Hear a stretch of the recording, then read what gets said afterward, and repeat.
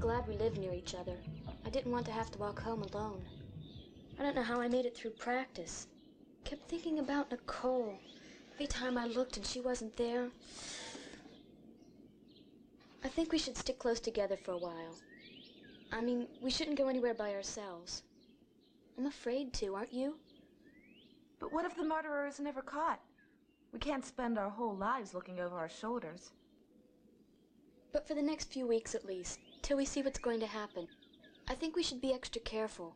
All right, but just because something happened to Tommy and Nicole, it doesn't necessarily mean that anybody else is in danger. No, but let's walk back and forth to practice together anyhow. Okay. Your parents aren't home, are they? No. Do you want to come over for a swim later? Maybe. I'll call. Okay.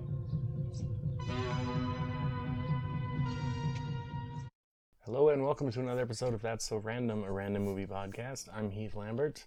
My guest this episode, adding to my accent collection for the show, is Emily Dunlap, host of Gag Me With a Knife. I almost said Gag Me With a Spoon, god damn it. Gag Me With a Knife podcast, which at first blush, when I first read the name, I was like, ew, who's going to listen to that? That's horrible and disgusting. And it took me a couple seconds to go, oh, because it gagged me with a spoon at 80s. Okay, because it's 80s slashers. Got it. How are you, ma'am? I am fantastic. Yeah, the Gag Me With a Knife. People usually love it, I think, once they get it. But if they're a little bit younger, they're like, wait, what? Because they don't know that slang. But I'm like, okay, it's about 80 slashers, so gag me with a spoon with a slang. So we changed it to a knife. Now do you get it? And they're like, oh, okay. So, yeah, it's good to be here. And yes, accent, I'm from Tennessee, so East Tennessee, Appalachian, I guess. My friends say that I sound like a redneck valley girl, so. It's an interesting combination. It certainly is. When I got an 80s slasher, I had to have Emily on. Yeah, if you haven't listened to, go first off, go listen to Gag Me With a Knife. It's all about 80s slashers. So much fun. It's been on hiatus for a little bit, but it's coming back very soon. Yes, yeah, Wednesday. March 2nd. March 2nd. Wednesday, March 2nd, and it'll be on every Wednesday. It's a weekly, every Wednesday podcast, and we have a new co-host with me starting on March 2nd. But we have other stuff you can listen to in the meantime. A lot of episodes. Yeah, there's a lot of old episodes that I binged over the course of about 3 weeks that everybody else can go listen to too. So yeah, they're on like every platform basically. So just Gag Me With a Knife. You'll find it. It's a good time. They're funny. You're funny. So my movie this episode, The Majorettes from 1987, a slasher film I had not heard of. And that's one of the great things about Gag Me With a Knife is that because it comes mostly from your extensive VHS collection of these oddball, little rare. A lot of it does, yeah. That and books that I own. There are some, because I like to get them in VHS if I can. A lot of them are very hard to find or very expensive. So if I don't have them, I know of, like, I'm trying to get them. So I have a book of, all these movies. So, yeah.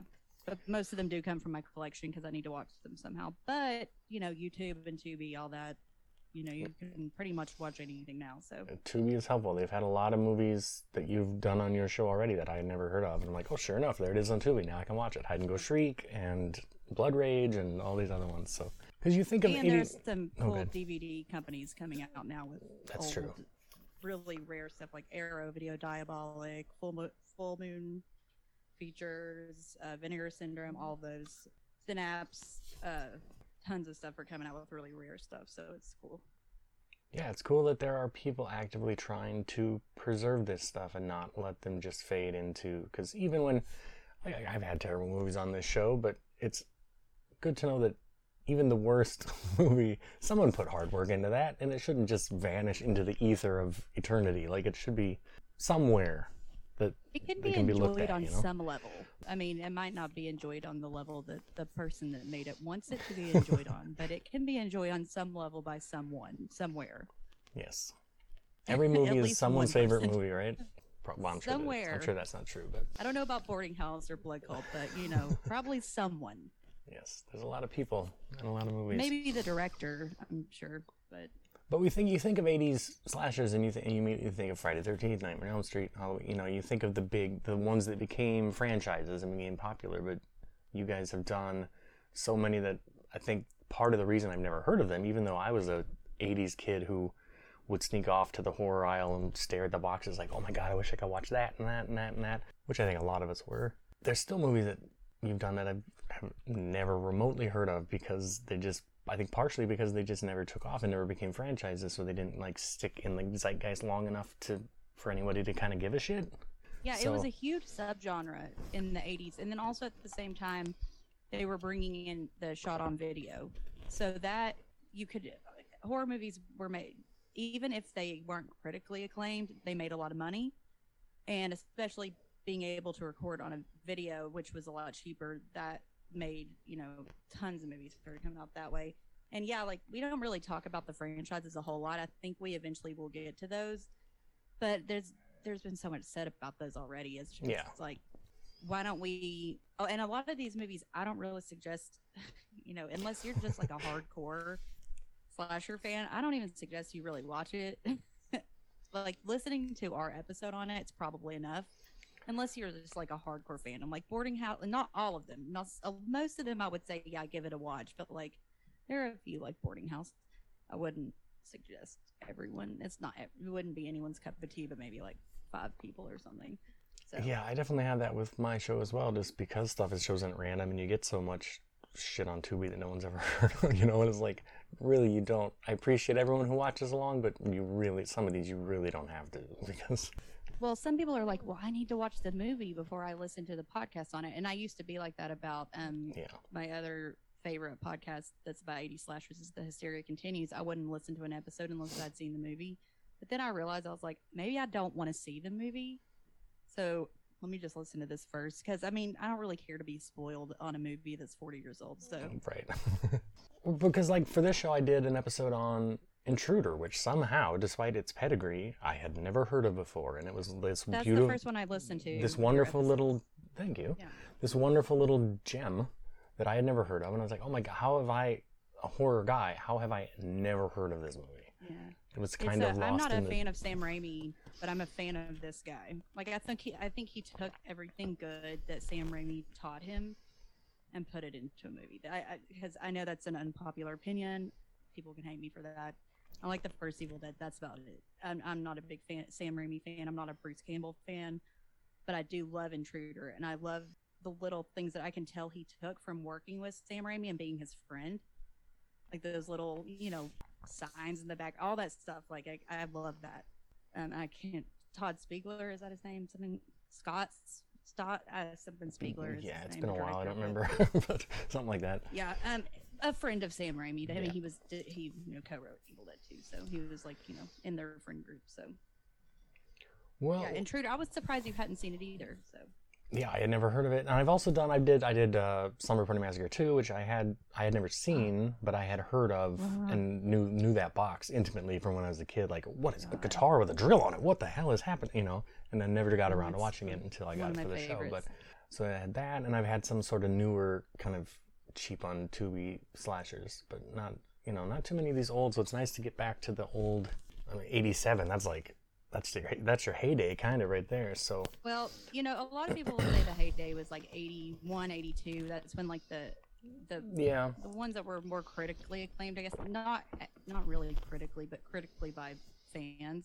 But they were also a little bit darker, and I'm not a big fan of the early 80s slashers as much as I am of the late 80s slashers, because that's when they were kind of just, let's have fun with this, and it's not a big deal, and let's have parties, and it just feels like the vibe is a lot lighter for me. So I like the later ones more, yeah, because the formula has been established by the bigger and earlier movies, so you don't have to sort of explain to the audience what a slasher movie even is. Like, they know what it is. You can just hit the ground running and go with whatever your premise is. Right. Now, this one, though, is a little bit different. Yeah, this one has...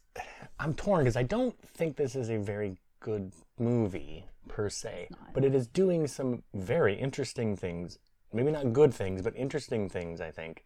Yeah. That you're not going to find, perhaps with good reason, in any other slashers, really? Like there's Yeah, there's a lot it's going on one of here those- plot-wise that is strange and interesting. Yeah, it's I say this about actually a couple of movies in the podcast that I do, but this one really doesn't know what kind of movie it wants to be. There is so much going on. Like, it's the slasher, and I understand the killer's thing. You know, his motive. That's been done. That whole thing. So that I understand that. That's fine. But this whole subplot, there are like 2 subplots of this inheritance, and then the subplot of the thugs. It's just like, where is this an action movie? Like near the end when it's like goes all full Rambo, and I'm like, what's happening? Like. Yeah, there's more Fire everywhere. gunplay and explosions in this movie than you usually get in your typical 80s slasher. Well, you don't get guns in 80s slashers usually. Because that's not a Except for slasher, if that's a it's, like, shooter. at the beginning. Exactly. Yeah, it's like 2 different movies and an episode of Murder, She Wrote slapped together in a weird, almost tasty sandwich that just leaves a weird taste in your mouth. It's directed by a guy named Bill Hinsman, who, if you're a big horror head, that name might sound familiar. Go ahead. Yep. He played.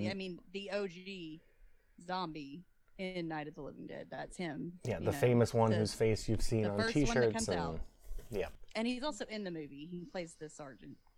So. Yes, and this movie's also written by a guy named John Russo, who co-wrote Night of the Living Dead. And Return of the Living Dead. Yes. And this is based on... he has a good repertoire. Yeah, this has, again, a movie with an odd sort of pedigree for what it is. It's like, what happened? Yeah, he wrote this movie based on apparently on a novel that he wrote, which is, I don't know if that's a book worth reading or not, but... I'd skim it, maybe. Yeah, we'll see. But yeah, let's just get right into it. The Majorettes. We start with a dancing photo shoot, which is very, very, very 80s, very mid-80s. They don't have batons in it either until after. In their pictures, they don't have their batons, and then they have them in the locker room. And I'm like, well, how do you even know that they're not gymnasts or something? Yeah. Why are they just taking pictures without their batons? It was bothering me. And I also think, because majorettes aren't really a thing anymore, are they? I mean, it's been a long time since I was in high school, but... I had notes about this, and I was, they never were. I mean, cheerleaders would be like the ones that were like, the whole thing is like they're the most beautiful and desirable and blah, blah, blah, blah, blah. And I was like, but that wasn't really ever the definition of the majorette. I mean, of course, I guess they were at some schools, but usually, like, wouldn't it be the cheerleaders or the dance team? I don't know. But I mean, are majorettes even...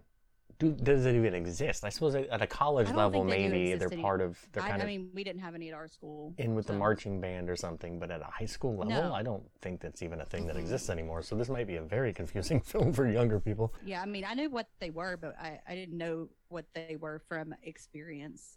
Like from personal experience, I knew what they were just knowing that they had existed. Because they're not the cheerleaders. The cheerleaders are a separate entity that we don't deal with in this movie at all. We see them at one point out on the field, but they're on the field during the practice with the band. I don't know why, because I was a cheerleader. We never practiced. Like, we did dances to songs that the band did, but we learned the dances based off of like the tapes of the band. And then did them at the football games while the band played up in the stands. We didn't ever like go out there with them and do dance. So I guess I think it's exclusively a band thing that they had majorettes, a band majorette. I don't think they just did stuff on their own. And they weren't good either, by the way, because there's a part where they cancel practice, like an after practice or something. Because usually they have this extra practice, and I'm like, well, you clearly have never had an extra practice because y'all couldn't do you couldn't do anything. Well, because it's an 80s slasher, the opening credits are playing over these girls in unitards trying to dance, and a guy taking pictures of them. My first thought instantly, and it's not a thought I would have with a movie made after 2010, maybe at the latest, is how long until these girls are in the shower? Not because that's what I want, but because it's gonna happen. It's going to happen because it's 1987. You know, it does not take long. It's a matter of 2 minutes, maybe. There's a pervy janitor named Henry. Immediately. I mean, yeah. Who is taking he hates taking his own pictures from through a vent in like the crawl space behind the fucking walls of this high school locker room. He's created like a hole, like a Porky's hole, but it's like way bigger than they should have been able to see that. But okay, we'll move on. I mean, like that hole is so big for him to get that camera in there. There's no way that he would be hiding it. But you know, they have to have it in the movie, so I digress. Even though I'll get to the whole thing with why I don't really think they needed to have the camera, but that, you know, that's later. Yeah, it's part of the whole lot of everything that's going on. I mean, it is, but at the same time, there's a question I have about that I'll ask you later. You can let me know. Sure. Because it's just, when I saw it, I was like, this doesn't make any sense, but it's how they get to who the person is. So, anyway. There's a conversation between the girls in the locker room as they're standing around in towels or without, because it's 1987. Who cares, yeah. About the janitor. And about him, and the one girl is like, Vicky. Vicky's like, he's okay because his mom, or she's like, oh, just give him a break, I guess. And everyone else is like, well, you're just saying that because because his mom takes care of your grandmother. And that's basically that whole conversation is just to get to the point that Vicky is somehow in relations, not related to, but she has some kind of bond with this, not a bond, but you know, there's a reason that she would take up for him, I guess. And by the way, he's a country bumpkin, and his mom is from Germany, which makes no sense, but okay. Yeah, his mom sounds like She-Wolf of the SS, like. Oh, she was a nurse during World War II, and for, you know, Nazi Germany, and her son talks like he's, you know, me. So. Rude to yourself. Yeah, it's not so much that Vicky and he are friends or anything, just that, like, he's always, because they're like, that dude is so creepy. House. But he's always creeping around her house, and he's never done anything weird to her, so she's like, oh, I'm sure, you know, he's fine, don't worry about him. He's never been weird to me. I think her basis of craziness is off anyway, because she lives in this house, because the next scene, I was taking notes, and I was like, are we in a church? Yeah. The house is the weirdest house I've ever seen in my life, and the nurse is the weirdest person. Her grandmother is the worst face actress, because I guess she's mute, but she makes one face the whole time, which will come back around to near the end when she talks about how her face is different, because her face doesn't change. It's just a weird situation that she's living in to begin with. So I mean, I don't know who she is to say that someone is weird or not. Yeah, the house, like the film, is full of religious iconography and symbolisms. There's all kinds of statues of saints and angels and things, and we take a good long time looking at them all as we pan through the house. I thought we were in a church. I thought the next scene was a church scene because it took so long just like showing stained glass and just church figurines and stuff like that. So I was like, oh, it's a house? What? Yeah, okay. It's all in Elvira's house, who is Vicky's grandma, who had a stroke or something. She's in a wheelchair. She can't talk. She can't really even react to anything, which will work in the nurse's favor. Helga is her name. No, I mean, because the nurse is sitting there basically telling the whole plot line of, we're going to, you know, who knows when I'm going to kill you, but I am going to kill you, and you can't do anything about it because you can't talk, and okay. I guess we really don't know why at this point. Well, first she's telling her that she's going to sell, like, I can't wait. When you die, I'm going to sell all this. See all this shit you've collected that you love so much? I'm selling all of it. Like, and she just has to sit there and listen to it. Stuff in this bumfuck town. Sorry for cussing. But who's going to buy this please. Stuff? Like, who's going to buy this stuff in this town? I mean, you're going to have to go to some, like, I don't know, some Catholic church, like, out in the big city or something. No one wants to buy that. Well, I mean, she did, and she's probably, probably 20 more people just like her, this, religious crazy, so. But we don't know much about Grandma, because she never says anything, and we just see her getting pushed around in a chair the whole time, so we don't know how religious crazy she was, other than looking at her house and going, oh, well, that's a crazy person. Yeah. And we really, at this point, we don't know why Vicky lives with her either. That hasn't been revealed. No. So, I mean, because after that scene where she says she's going to kill her eventually, That well, she actually says she's going to kill Vicky and then she's going to kill the grandmother. So she makes sure that she tells her that she's going to have to deal with the fact that she's going to kill her granddaughter first. So she has to deal with that, I guess. And then we cut to a car going into a lover's lane type scenario. Nicole and Tommy out in the woods in their car. And here's where and it doesn't last very long because, well, it kind of lays seeds for things for the rest of the movie, but I found it very interesting because it's not a conversation you're going to find in a movie like this very often. Oh, God, what a bizarro thing. Nicole is coming on to Tommy like hard, like trying to get this guy to fuck her in this car. No, I don't know. I'm a nervous nerd. Yeah. Go for it, dude. Like, you need to go for this. This is your only chance. Yeah, she's practically begging for it, and he's like, I don't know. This is weird that it's not even that like his radar is up, that something's going on. He's just like, he's that guy who just doesn't he's not good with the ladies, let's say. Yeah. And given any resistance from him whatsoever, she breaks down and is like, oh, no, you're right, we can't do this because here's the deal. I'm pregnant already. This is the most bizarre thing. But it's I've never heard this conversation in a horror movie before. Me neither. It's such an interesting, like, what? And I wish she would, she's about to die. I wish she would have lived a little longer so that we could have explored this a little more. I think we could have explored it more through Mace because he does know about it, but it never really gets, there's like one more conversation about it and then it never really. Yeah, Mace is busy with other things. But yeah, she has gotten knocked up by Mace, the town drug dealer, and she doesn't want anybody to know that. So her plan was to hook up with this Tommy kid and say that he was the father, just so she could pin it on someone else. She thinks he's gonna go somewhere with his life. So she wants to have someone like a father that's like gonna have a good job and not be a doper, I guess. Yeah, and also to avoid Mace is a doper he's a dope pusher. That's what Tommy calls him.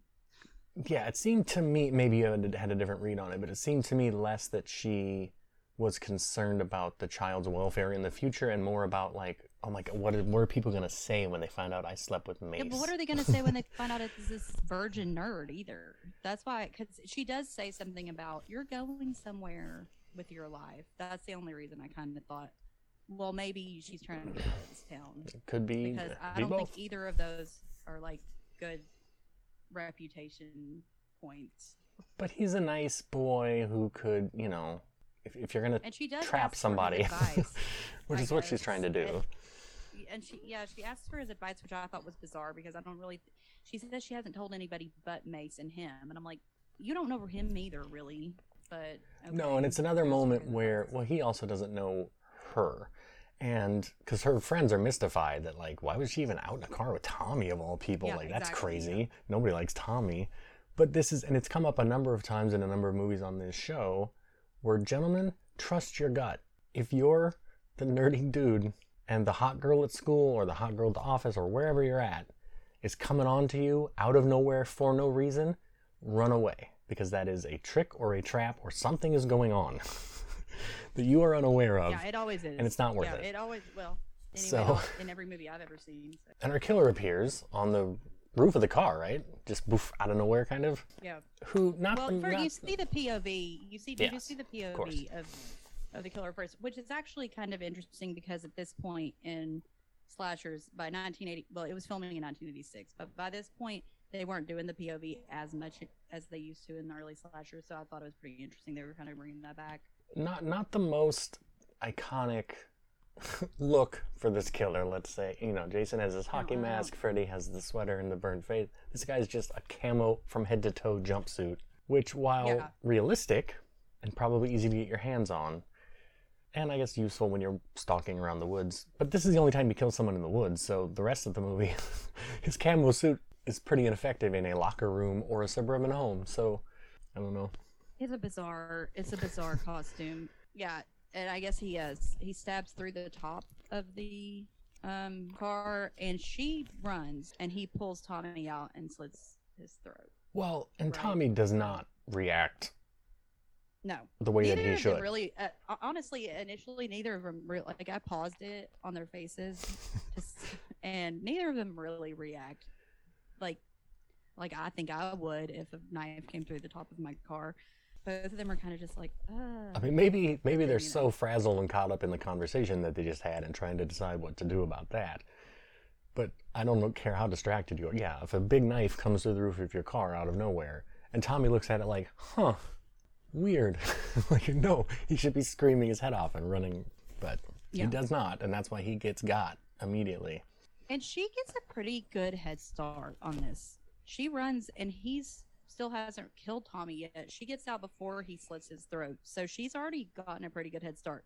I think in reality she would have gotten away, but she does fall once, of course. And then he catches up to her pretty quickly, and that's when I don't think he should have been able to catch up with her that quick. But he stabs her, and she gets away, and then she just decides to hide behind a tree. That's her mistake. Instead of continuing to run, she stops to like hide and like, catch her breath for a second, and that's when he gets her. Don't stop.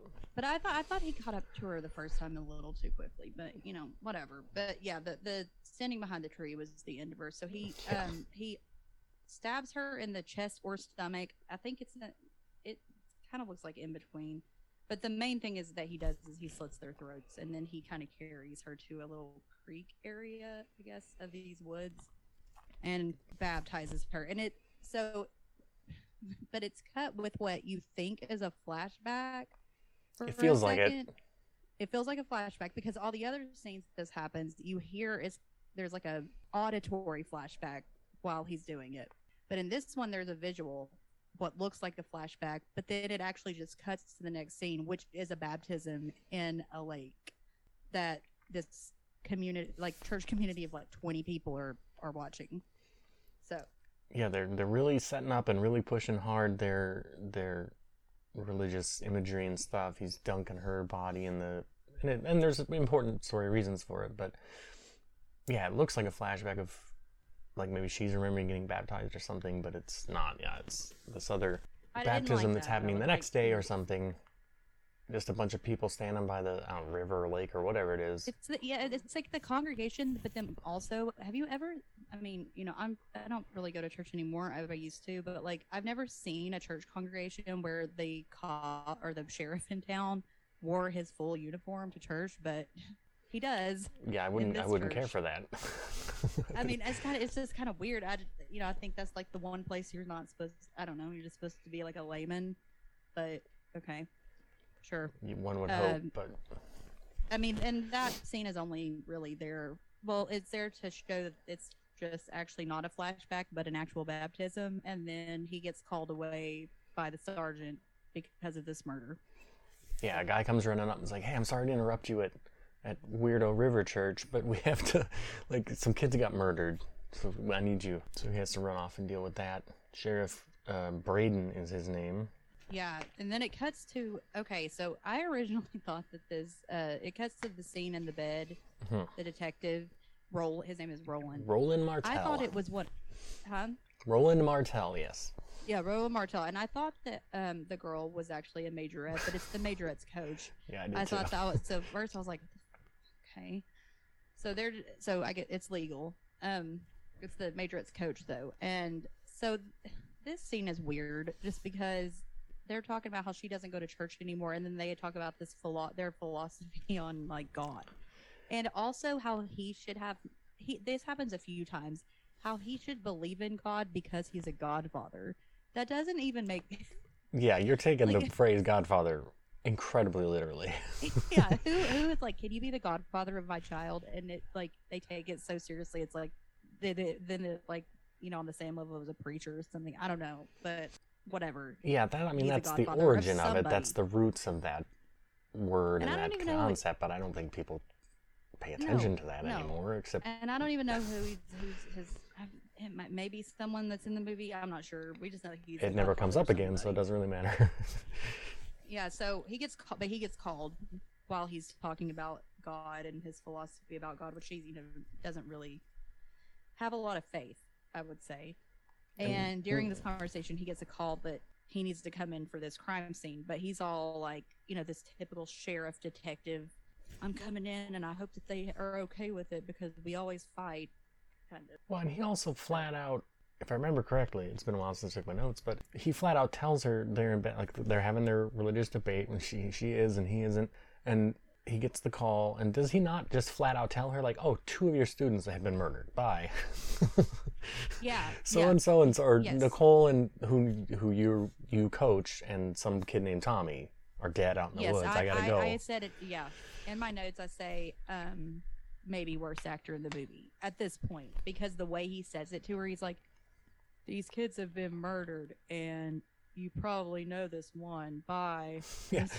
It's just not good. Like, it's literal bedside manner, and it's not very good. Like, that conversation can wait until you have more details, maybe, or she's I don't know, but it just seems weird to drop that on your girlfriend on your way out the door. And then it's just like really, really quickly cut to the crime scene, and then you have the typical detective beef with the sheriff of like, oh, you're gonna come in and take this over, blah blah blah.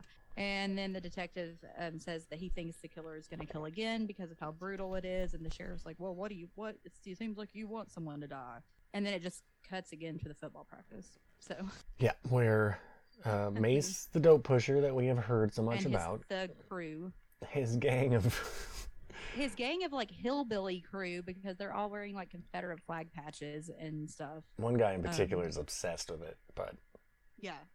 yeah, none of them Well, look also in the terribly trailer, intimidating. they have a huge one. Yeah.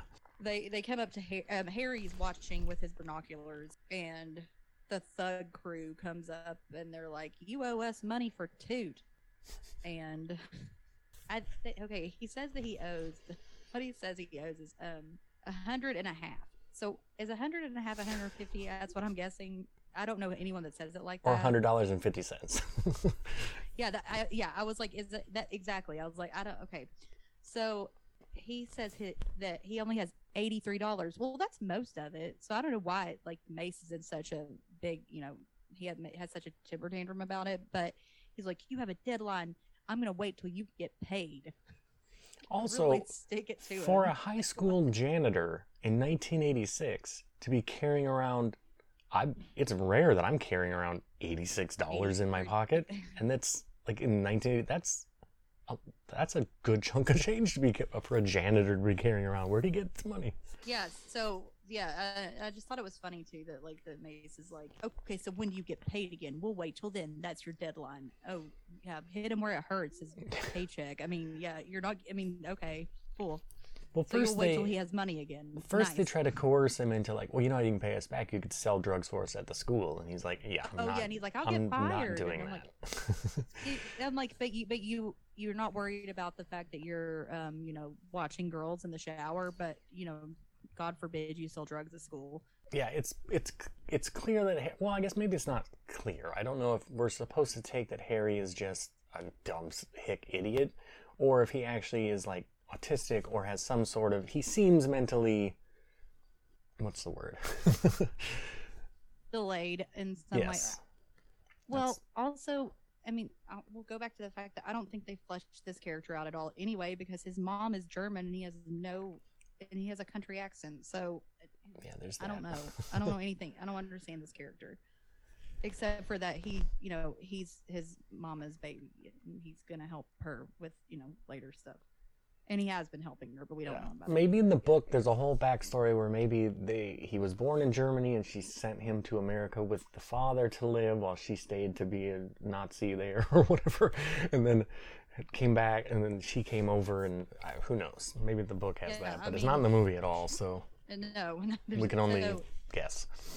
So, he has this deadline. Obviously, also, we have our red herrings, which are Harry and Mace. Now we have two of them. And then it cuts to the star quarterback, Jeff, and Majorette Judy. Mm-hmm. And they're having their first conversation of two conversations they have of the same thing. And it's so annoying. They're not even seniors yet. They're still in the summer. It's not even, school hadn't even gone back yet. It's going back in 2 weeks. So they have a whole year, but they're already fighting continuously about if he gets a scholarship for football, which apparently he's probably not going to, because the coach is already like, you're not doing well. Yeah. So, okay. But she doesn't want him to leave her. Well, then why doesn't she get her grades up like the Majorette's coach said, and she would help her find financial aid? But this is going to be a fight that Jeff and Judy have throughout the movie. Like, you're going to leave me, and I don't trust you, and who cares? No one cares. Yeah, it's kind of the only conversation that they have, other than they do let us know here that Vicky's parents died in a car crash, and she's a year older than all of her friends. They go shopping with Vicky. Yeah.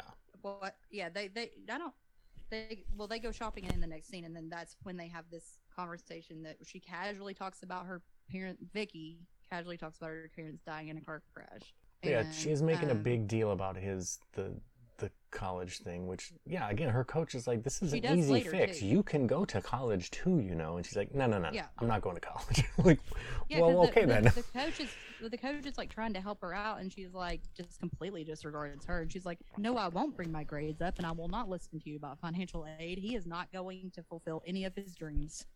So he has to stay here and go to some stupid fucking community college. The end.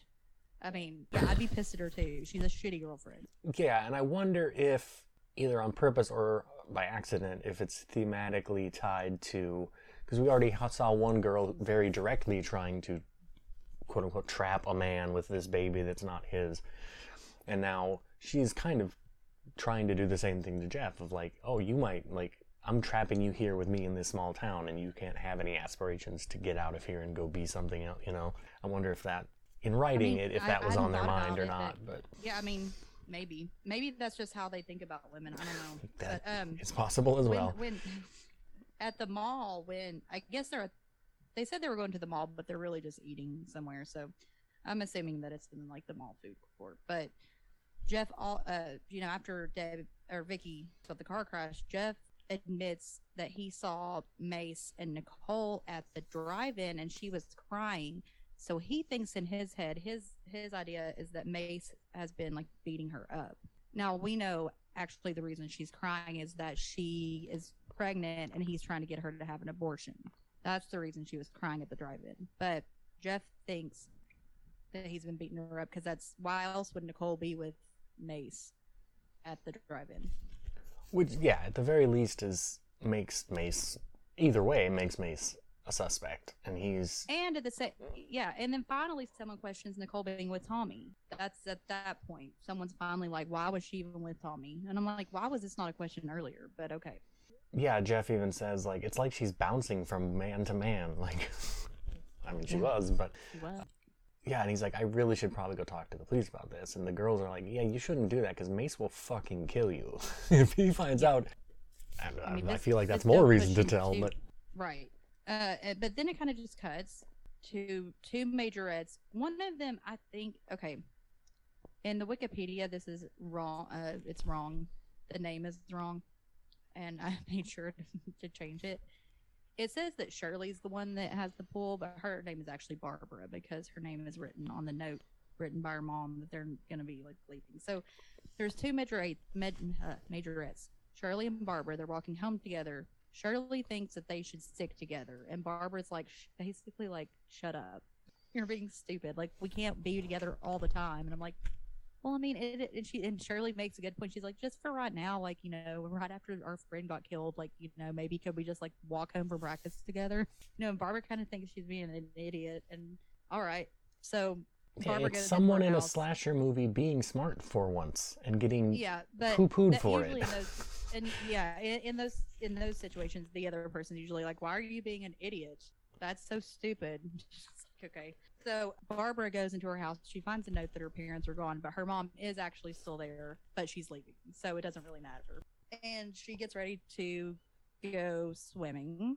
She gets a phone call from Shirley and is like, are you going to come over? Okay.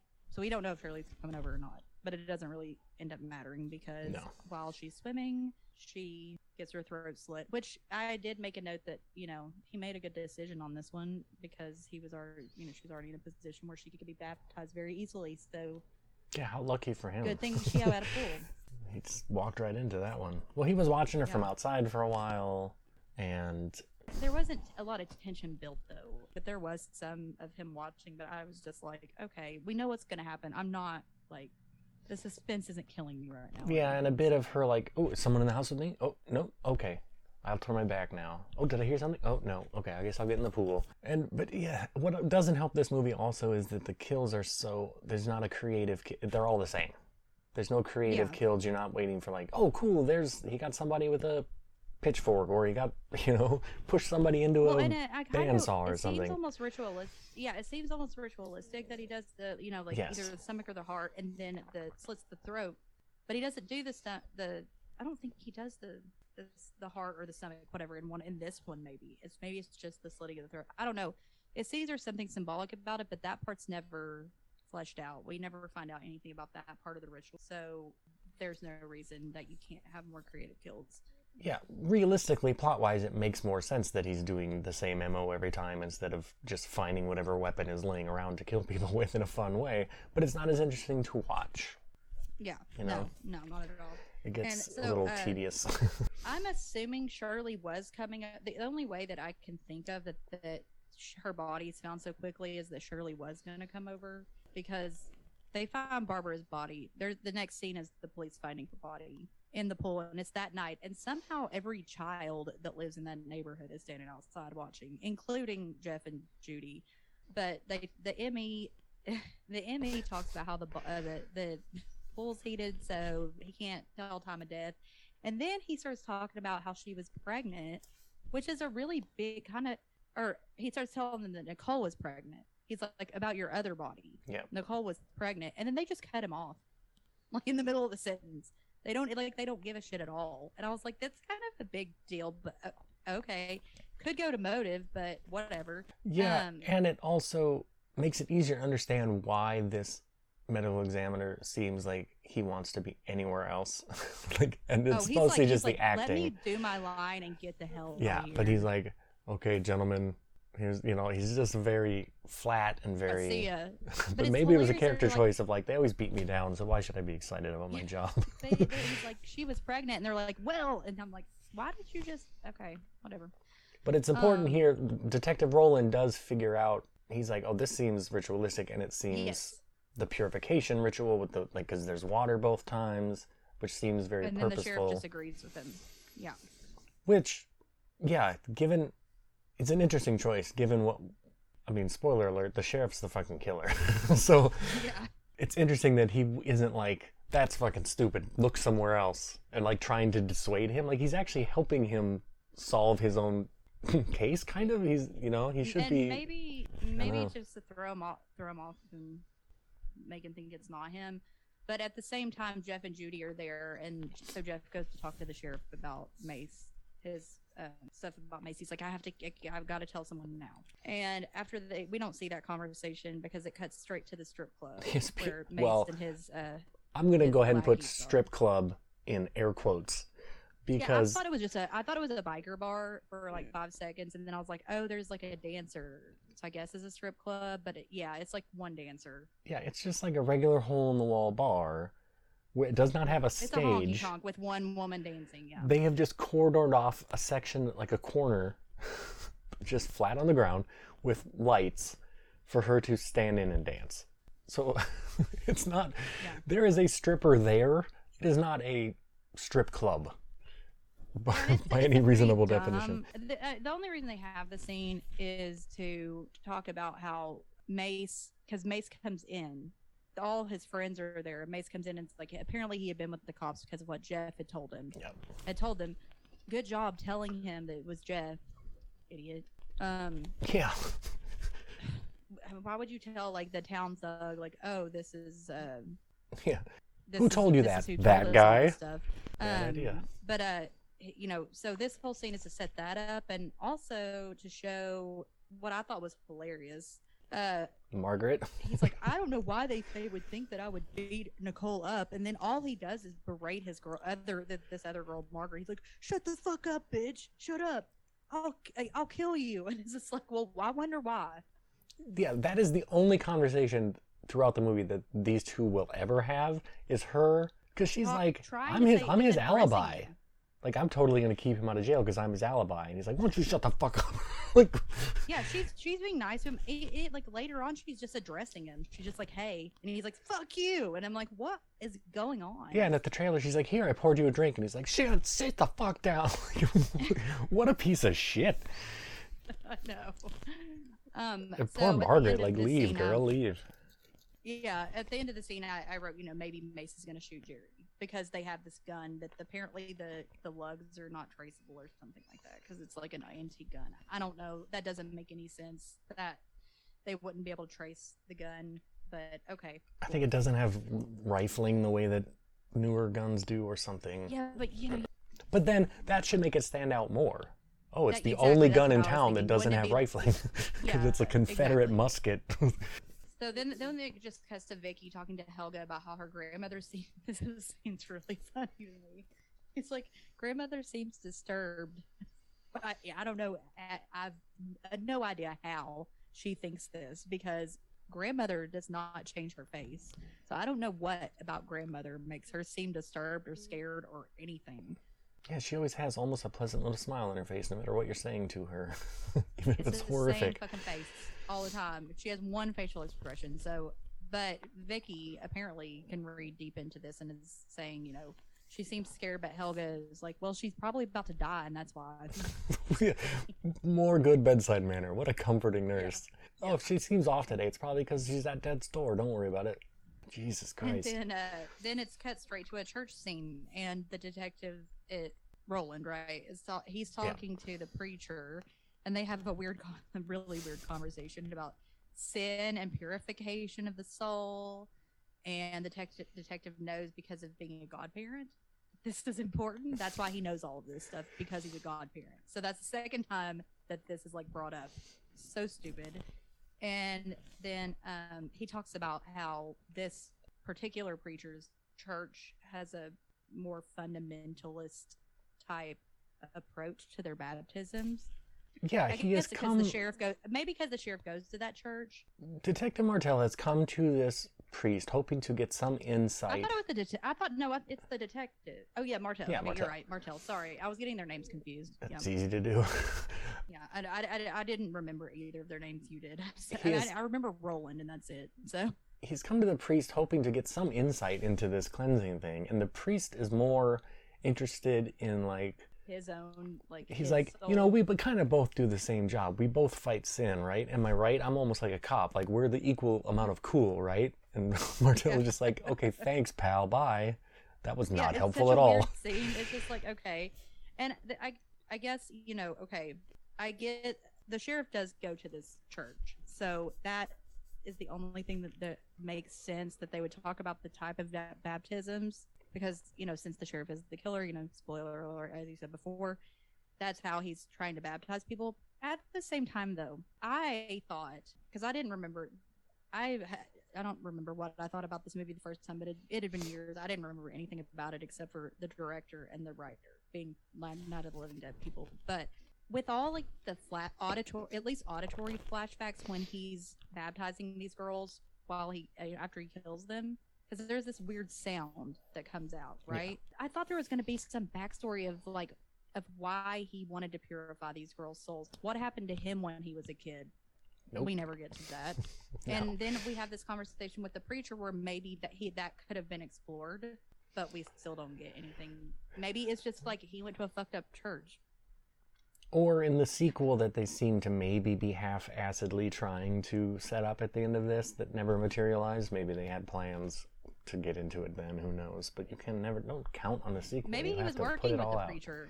I mean, that would have made sense if he was working with the preacher. It could be. But, he seems like the guy who would go and confess to his priest, like, oh God, I've done this stuff, and then the priest can't say anything about it. But or the priest is like, cool, let me in on it. yeah, that too. Like, I like what you're doing. So back to Judy and Jeff fighting about the same thing they were fighting about Again. before. Yeah, they're in the hallway. All the other majorettes, I guess this is after practice, Yes. because all the other majorettes have showered and they're leaving. Well, Judy's been having this same stupid fight about how she doesn't want Jeff to leave. So she hasn't showered yet. And they're like, Judy, do you want to ride home? The majorettes are. And she's like, I think Jeff's taking me. Then they continue to fight. And she's like, well, I'm going to go shower. And he's like, well, I'm going to leave. because you're a bitch, basically. So he leaves, or we think he does. He walks out. She goes to shower, and this is the only time in the movie that I was like, that's creepy. This is the only time that I was like, good shot, that's creepy. So, I mean, it's not a shocker that this, the killer is going to come in and kill her at this moment. That's not, that's not shocking. But seeing him in one of the shower stalls behind her, that was creepy. Through With like the that frosted outfit on, glass. Yeah. yes, that creeped me out. But I mean, then he he comes out and he does the same kill. He slits her in the throat, and then he does a DIY baptism in the shower because he has he has no tub, I guess, so he has to do it in the shower. Which Harry, the janitor, witnesses from his creep hole in the wall. Right. So he now has pictures of, because during the scuffle, but the guy never took his mask off. That guy never took his mask off. She pulls it off during their scuffle, doesn't she? We don't get to see who it is, okay, but I believe that didn't she has pulled the picture that we're referring to, the mask is off and shows that it's the sheriff, but I didn't remember the mask ever being taken off. So you do. That's good, because I was like, that's fucked. That's my recollection. It's also not shot or edited terribly well, so I mean, it could be easy to miss as well. If it wasn't in there, then it probably was was definitely supposed to be. So Allison is walking with Susie and unknown majorette. I tried to get all their names, but the other girl, I never figured out her name. It might have been Shirley. I'm not really sure. So she sees that Jeff is in the parking lot still of the high school. And Jeff says, I decided to wait for her. We got in a fight, and I said I was going to leave, but she's been in there for a long time, so can you go in there with me and try to find her? So they go in. There's blood everywhere, and Judy falls out of the locker dead. And okay, so Judy's dead, and I guess at this point it has to be maced. But before any of this stuff, there are two different scenes where shot that I called them Night of the Living Dead car scenes, because the opening shot of Night of the Living Dead where it's just the shot of the road and then the car coming. There are two different scenes in this movie that use that, which I thought was pretty interesting, because it's like almost shot by shot. Yeah. And then one is like a reverse of. So it's the police driving up to Vicky's house, and he knocks, but no one comes to the door, but the door's open, so he just walks in. I don't know where Elvira is at this point, but who cares, I guess. There's Helga, and Helga has evidence. So she wants him to know that she has evidence, and she makes him come into the dark room, where at first she just shows that it's like nude photos that Harry took.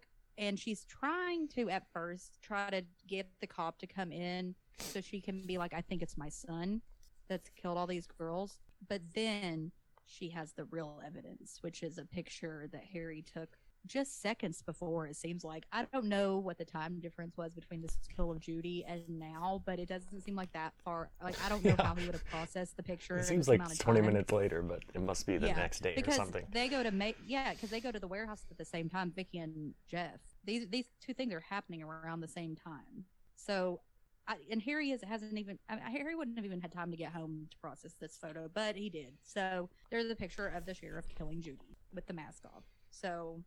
Yeah, and her and Harry capture our kill. So they attack the sheriff. So it's like the halfway point of the movie, and they've revealed who the killer is to us. Mm-hmm. But I think this is really interesting because they've also now not necessarily changed his motivation, but like now he's been captured by these side characters who are like, no, you're going to work for us now, kind of.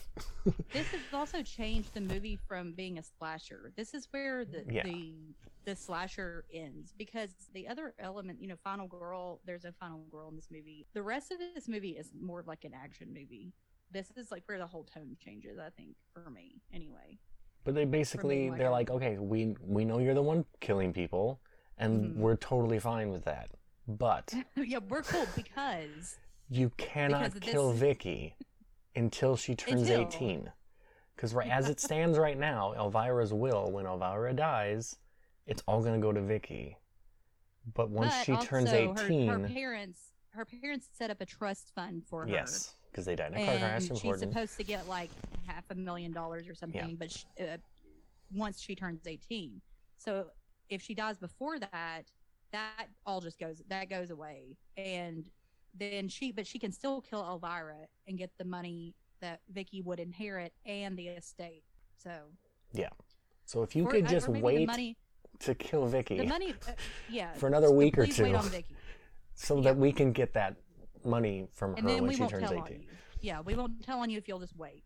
And he's like, yeah, I guess. And then also the killer, like, he says something like, he's like, but not when they say something about him killing Vicky, he's like, why Vicky? Like, he thinks that she's not unpure or something, but the only things that he says you have to be unpure are good looking and desirable.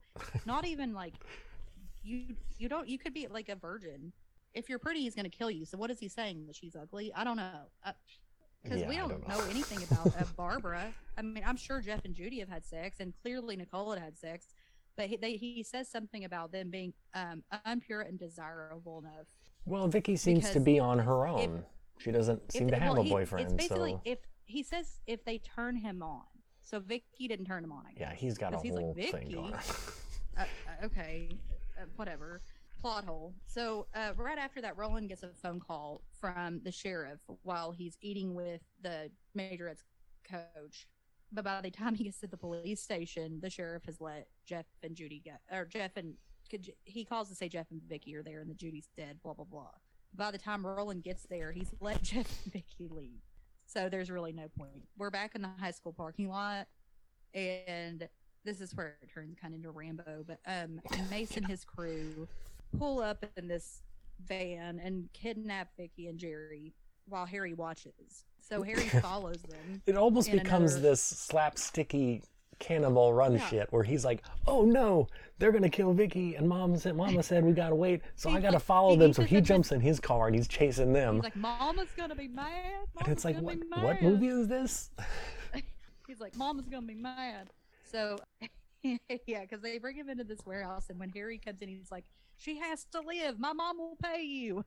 It's like, okay, like, what is he talking about even? Yeah, should require more explanation first off, but and also I don't know if Helga would want him, like, speaking on her behalf like that, but blabbing it around town. Yeah it doesn't really matter because they shoot Harry, Vicky, they shoot Harry and Vicky, and yeah, it turns into some Reservoir Dog shit where everybody is pointing guns at each other. And yeah, there's a lot of shooting. Only 3 of the thug crew is left, including Mace.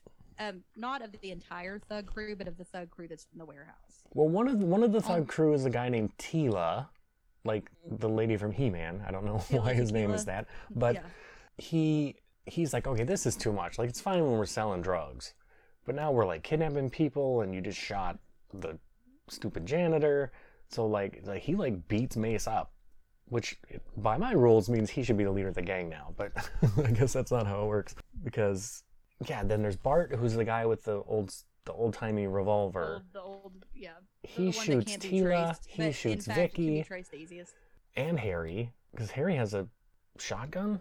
Oh no, he gets shotgunned. Someone shotguns him, is what I had written down. Yeah, he does. So yeah, it turns into a big shootout. There's a lot of stuff that happens there, but at the end, the main point is that Harry and Vicky are dead. And Mace is still... A lot of the thug crew is still alive, and we find out that there's a lot more people in the thug crew than we ever knew.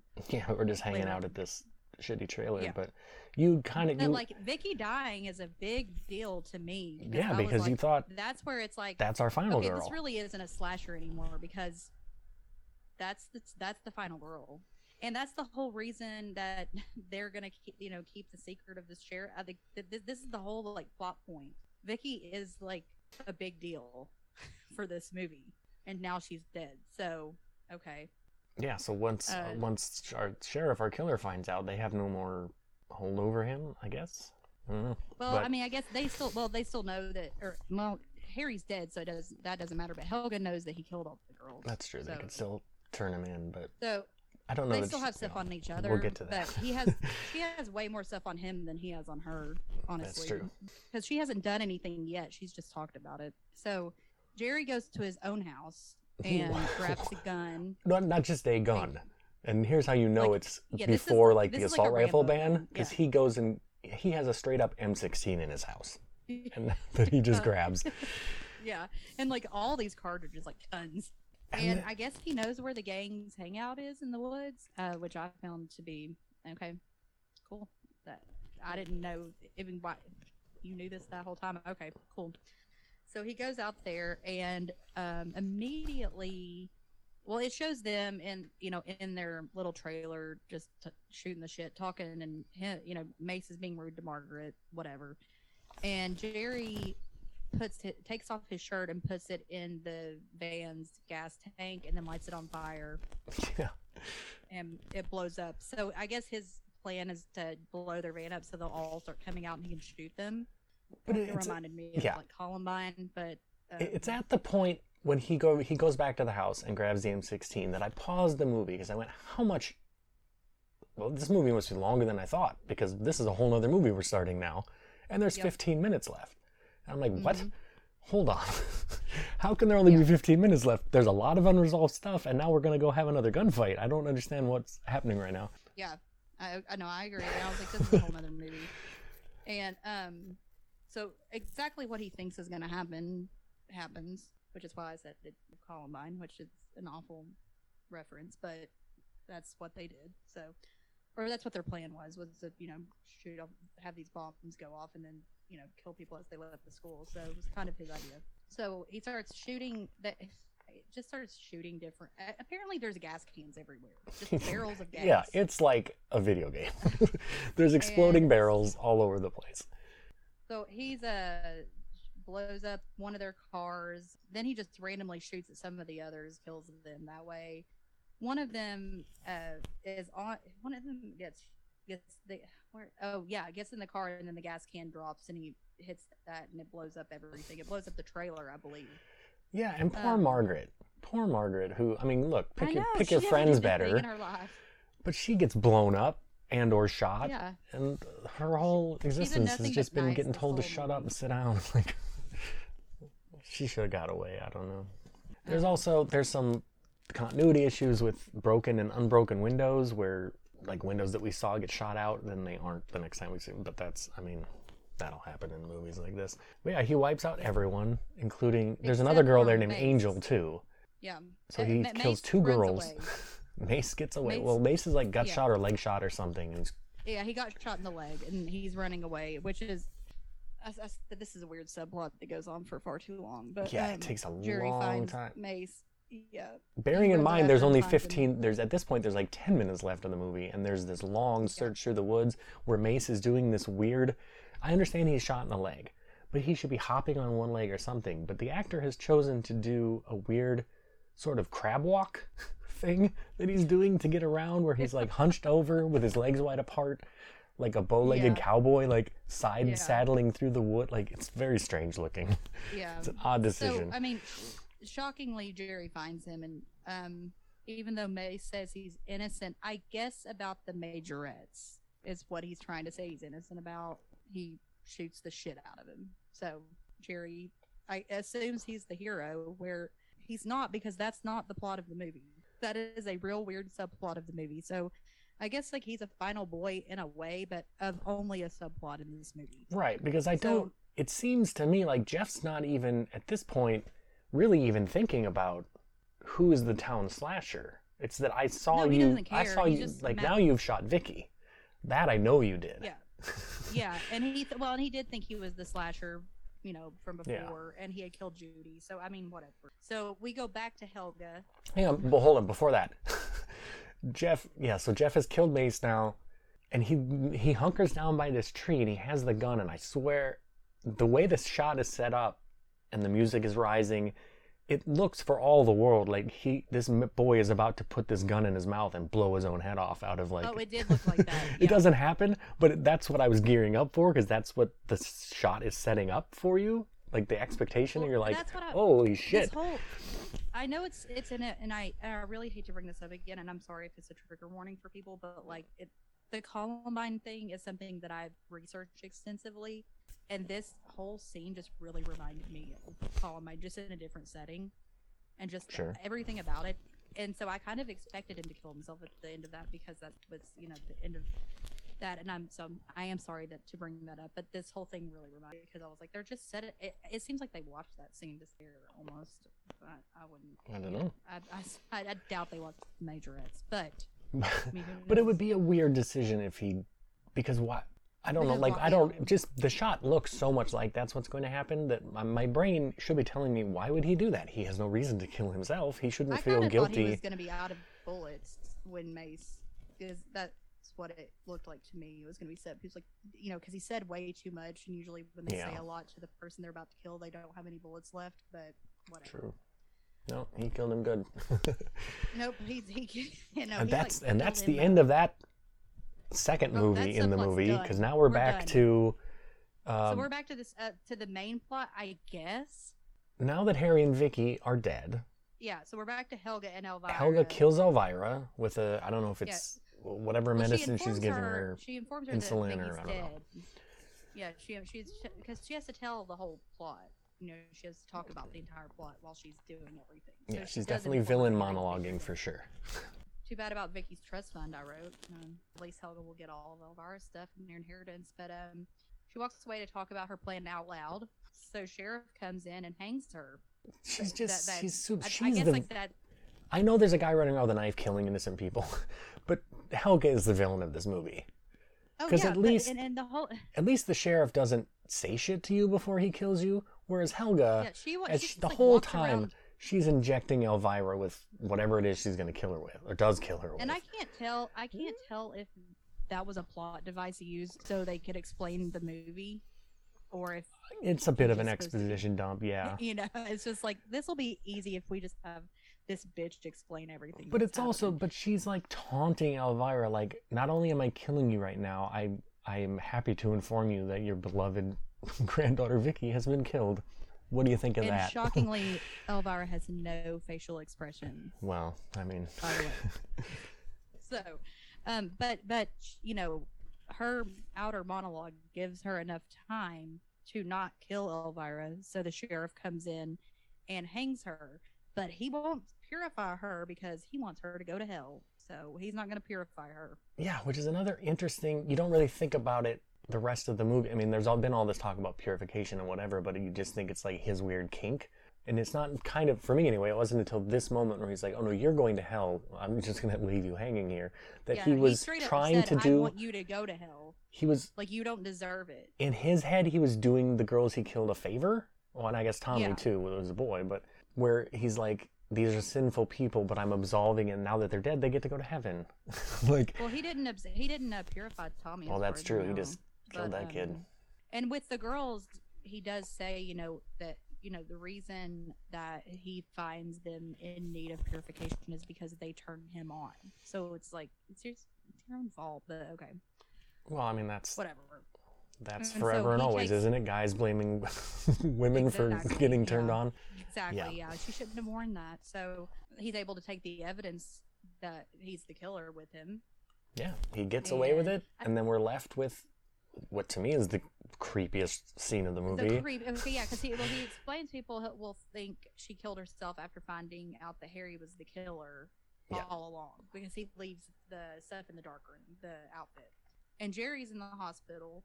So he lived, and the detective and the sheriff are like, well, cool, we'll make sure you got exonerated because you got rid of scum. Cool, bye. Then, you cut to one of the creepiest things I think of. And by the way, I just finished watching both versions of Maniac, the 1980 and the one with Elijah Woods. Both are very creepy. I mean, very, very nasty, dark, gross movies. And this was by far more creepy because, You have Coach, whatever her name is sort of training the next... I don't even know if it's the same coach. It might not be, someone. She just disappeared from this movie, as did the detective for a while, too. Yeah. But there's somebody who's training the next generation of majorettes coming up. These are like little girls. I mean, these are like... Little girls. I mean... 8 to 12-year-old girls. Probably ranging from like 6 to 9, 10, something like that. They're very young. Yeah. And on the other side of a fence... and he can just do this because he's the sheriff and surely he's up to no harm, is just standing there watching them. Like the creepiest creeper who ever creeped a creep. And that's the last thing we see when credits start, and I Yeah. don't care for it. Like, leave me with something. I did wonder what happened to Elvira, but I'm sure she just died of old age. But you know that's kind of left up in the wind. But yeah, the creepiest creep ending. This sheriff watching. I mean, little girl who I Yeah, guess are already starting to turn him on. Yeah, his future victims one day. Yeah. Or if So, he and that's the end of the escalates movie. sooner than that, who knows? But he got away with it, and you could maybe make a sequel, but they never did. So, which is fine. And it's not shocking. Yeah, I didn't find much information about this movie anyway, so like I highly doubt that many people saw. I don't even know if it came out in theaters. Who knows? But it's I have no idea. yeah, it's not, like I said, it's not good. But I do, like the things that I've said, I do find it interesting in ways that a lot of these kind of cookie cutter slashers from this era can be very samey. This is not samey. This is different than any other slasher you've ever seen, because there's this whole other movie tacked on in the middle and a kind of a third movie slapped in. Like, there's so much going on that is not from a slasher movie that I found that at least interesting. Okay, it's interesting. I will agree with that. It's interesting. It's not something that I think worked, but it was an interesting thought. The idea to do this and have these subplots and not have, and turn it on its head at the very end of the movie, and it's not really a slasher anymore, is a cool idea that didn't work. And I don't know, it has to do with a lot of things. It's poorly acted. I don't think the cinematography is all that terrible, but editing could have been better. And on top of that, we're talking about 1986, 1987. The slasher craze is on its way out. So doing anything cool with a slasher probably isn't going to work anyway. And I mean, but it's shocking because this is only a year after Return of the Living Dead came out, which was a huge hit. And so I don't know how he just went from something like that to something like this. John Russo, I mean. Yeah, definitely a smaller scale. I mean, the budget was $85,000 apparently, Yeah. so that's very low. That's true. But yeah, it's not helped by the fact that, like I said, all of the kills are the same, so it's just not terribly inventive. It's not really bringing anything new other than the wackiness of it being 3 different movies at the same time. It's not inventive or bringing anything new to slashers. It's just, kind of dull. Yeah. So I think worth a watch. Just one. Yeah, worth one watch. And then back relegated to the dustbin of the video store again, where it came from. Or the depths of Tubi, as it were. And that's it. For sure. That is Yeah. the majorettes. It is that time of the episode where I press the magic button to see what next week's movie, chosen completely at random from everything streaming, will be. Pressing the magic button now. Next week's movie is Beware of Angels from 2016. It is on, of course, Tubi. What is this? It appears to be a documentary about a Bible study group murder case. Okay. Well, good luck with that. Good luck with that. Yeah, all right. I mean, I've done a documentary before, probably not one that looks quite as cheap as this. Well. I don't know how many yucks I'll get out of that, but we'll see what we can do. Do you rate the movies that you do? Not particularly. I usually just say if I liked it or not, but you're okay. welcome to. I mean, I don't even. I'd probably give it a 2, like a 1.5, probably out of 5, maybe. I've seen worse. I've definitely seen worse, but yeah, and there is. It's a confusing. It's just so fucked. The whole movie is just like, what is going on? Like, I mean, what kind? When John Russo, because he wrote it, right? Yeah, he wrote and produced it. When he wrote it, like, what was he thinking? Like, was he just confused on what kind of movie he wanted to make, or did he like? I don't. It's just okay. Well, he based it off. Is this a thriller? He based it off a book that he wrote. Right. So exactly. he might have had to what was he condense so much thinking? stuff down. Maybe it all makes sense and works better in the book, but when you have to trim it all So he down picked to the an wrong hour and a parts. half, who knows? I'd hard to say. actually like to read the book and see if it makes more sense that way, but I assume that's kind of pretty hard to find. So Yeah, probably. So what's your movie next week again? I'm sorry. No problem. Beware of Angels on Tubi from 2016. Some sort of maybe true crime documentary. But it says documentary and it also says science fiction. So I don't know what to think. Well, because it can't be I'm both. excited to hear it. No, it can't. No, it can't be. But we'll see. So that's everyone's homework for next week, should you choose to accept it. Thank you very much, Emily. Thank you so much for having me. I'm excited for Gag to come back. I'm hoping everybody listening to this goes and listens. It's a great, fun show. Where can people find you and the show out there on the socials and whatnot? Our main place is our Instagram, and our handle is Gag Me with a Knife Podcast, and it's the same on the Slasher app if you have the Slasher app. And from the bio in both the Slasher app and on Instagram, you can find our link tree, and it has a bunch of different ways to listen to the show. But I mean, you can basically get on any platform and search for Gag Me with a Knife, and you'll find it because it's on pretty much everything that people listen to. So, but our Instagram, we need more followers. I would like more followers. So look us up. We'll see what we can do. I am at HeathLambert78 on Twitter. The show is That's So Random P2.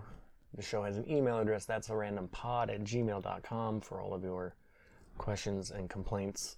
And oh yeah, we have a Gmail too, Gag Me with a Knife Podcast @gmail, but I barely ever give it out because I don't get any emails. So yeah, people don't write.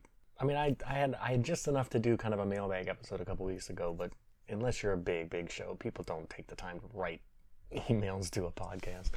No. Artwork for the show by Joe Humphrey, who's at Mr. Joe Humphrey on Twitter. Go check out his stuff. Yeah, Slasher app, I'm glad you mentioned. That's where I found your show, and I found a number of shows and guests for my show from there. It's a really cool app. Everyone should get it. It's just, I think you just search for Slasher on your app store. Yeah, if my listeners were not convinced when I had Damon, who created Slasher, on an episode, a number of guests that I've had since then are people that I met or found on Slashers. So it's a great place to hang out. Good people join up to that as well. Yeah. If this is your kind of thing. Any final thoughts from you? I think I've said all I need to say. Oh, I'm good. Bizarre movie. Bizarre is a very good description. All right. Well, so that'll do it for me this week. Everyone have a safe and healthy week. Till we talk again, take that time to go listen to Gagging with a Knife podcast. And yeah, that'd be awesome. yeah, there's plenty of old episodes you can catch up on and get acquainted before the new guy comes aboard. So yeah, and you'll like him too. So it's a different vibe, but it'll be good. Excellent. Well, you're obviously the linchpin that is holding it together. So. Oh yeah. Mm-hmm. We'll see. I guess we'll see when it comes back. Well, I'm excited. So that'll do it for me this week. On behalf of myself and Emily, everybody have a good week, and we will see you back here next week for Beware of Angels, and we'll see how that goes. Bye, everybody. See ya.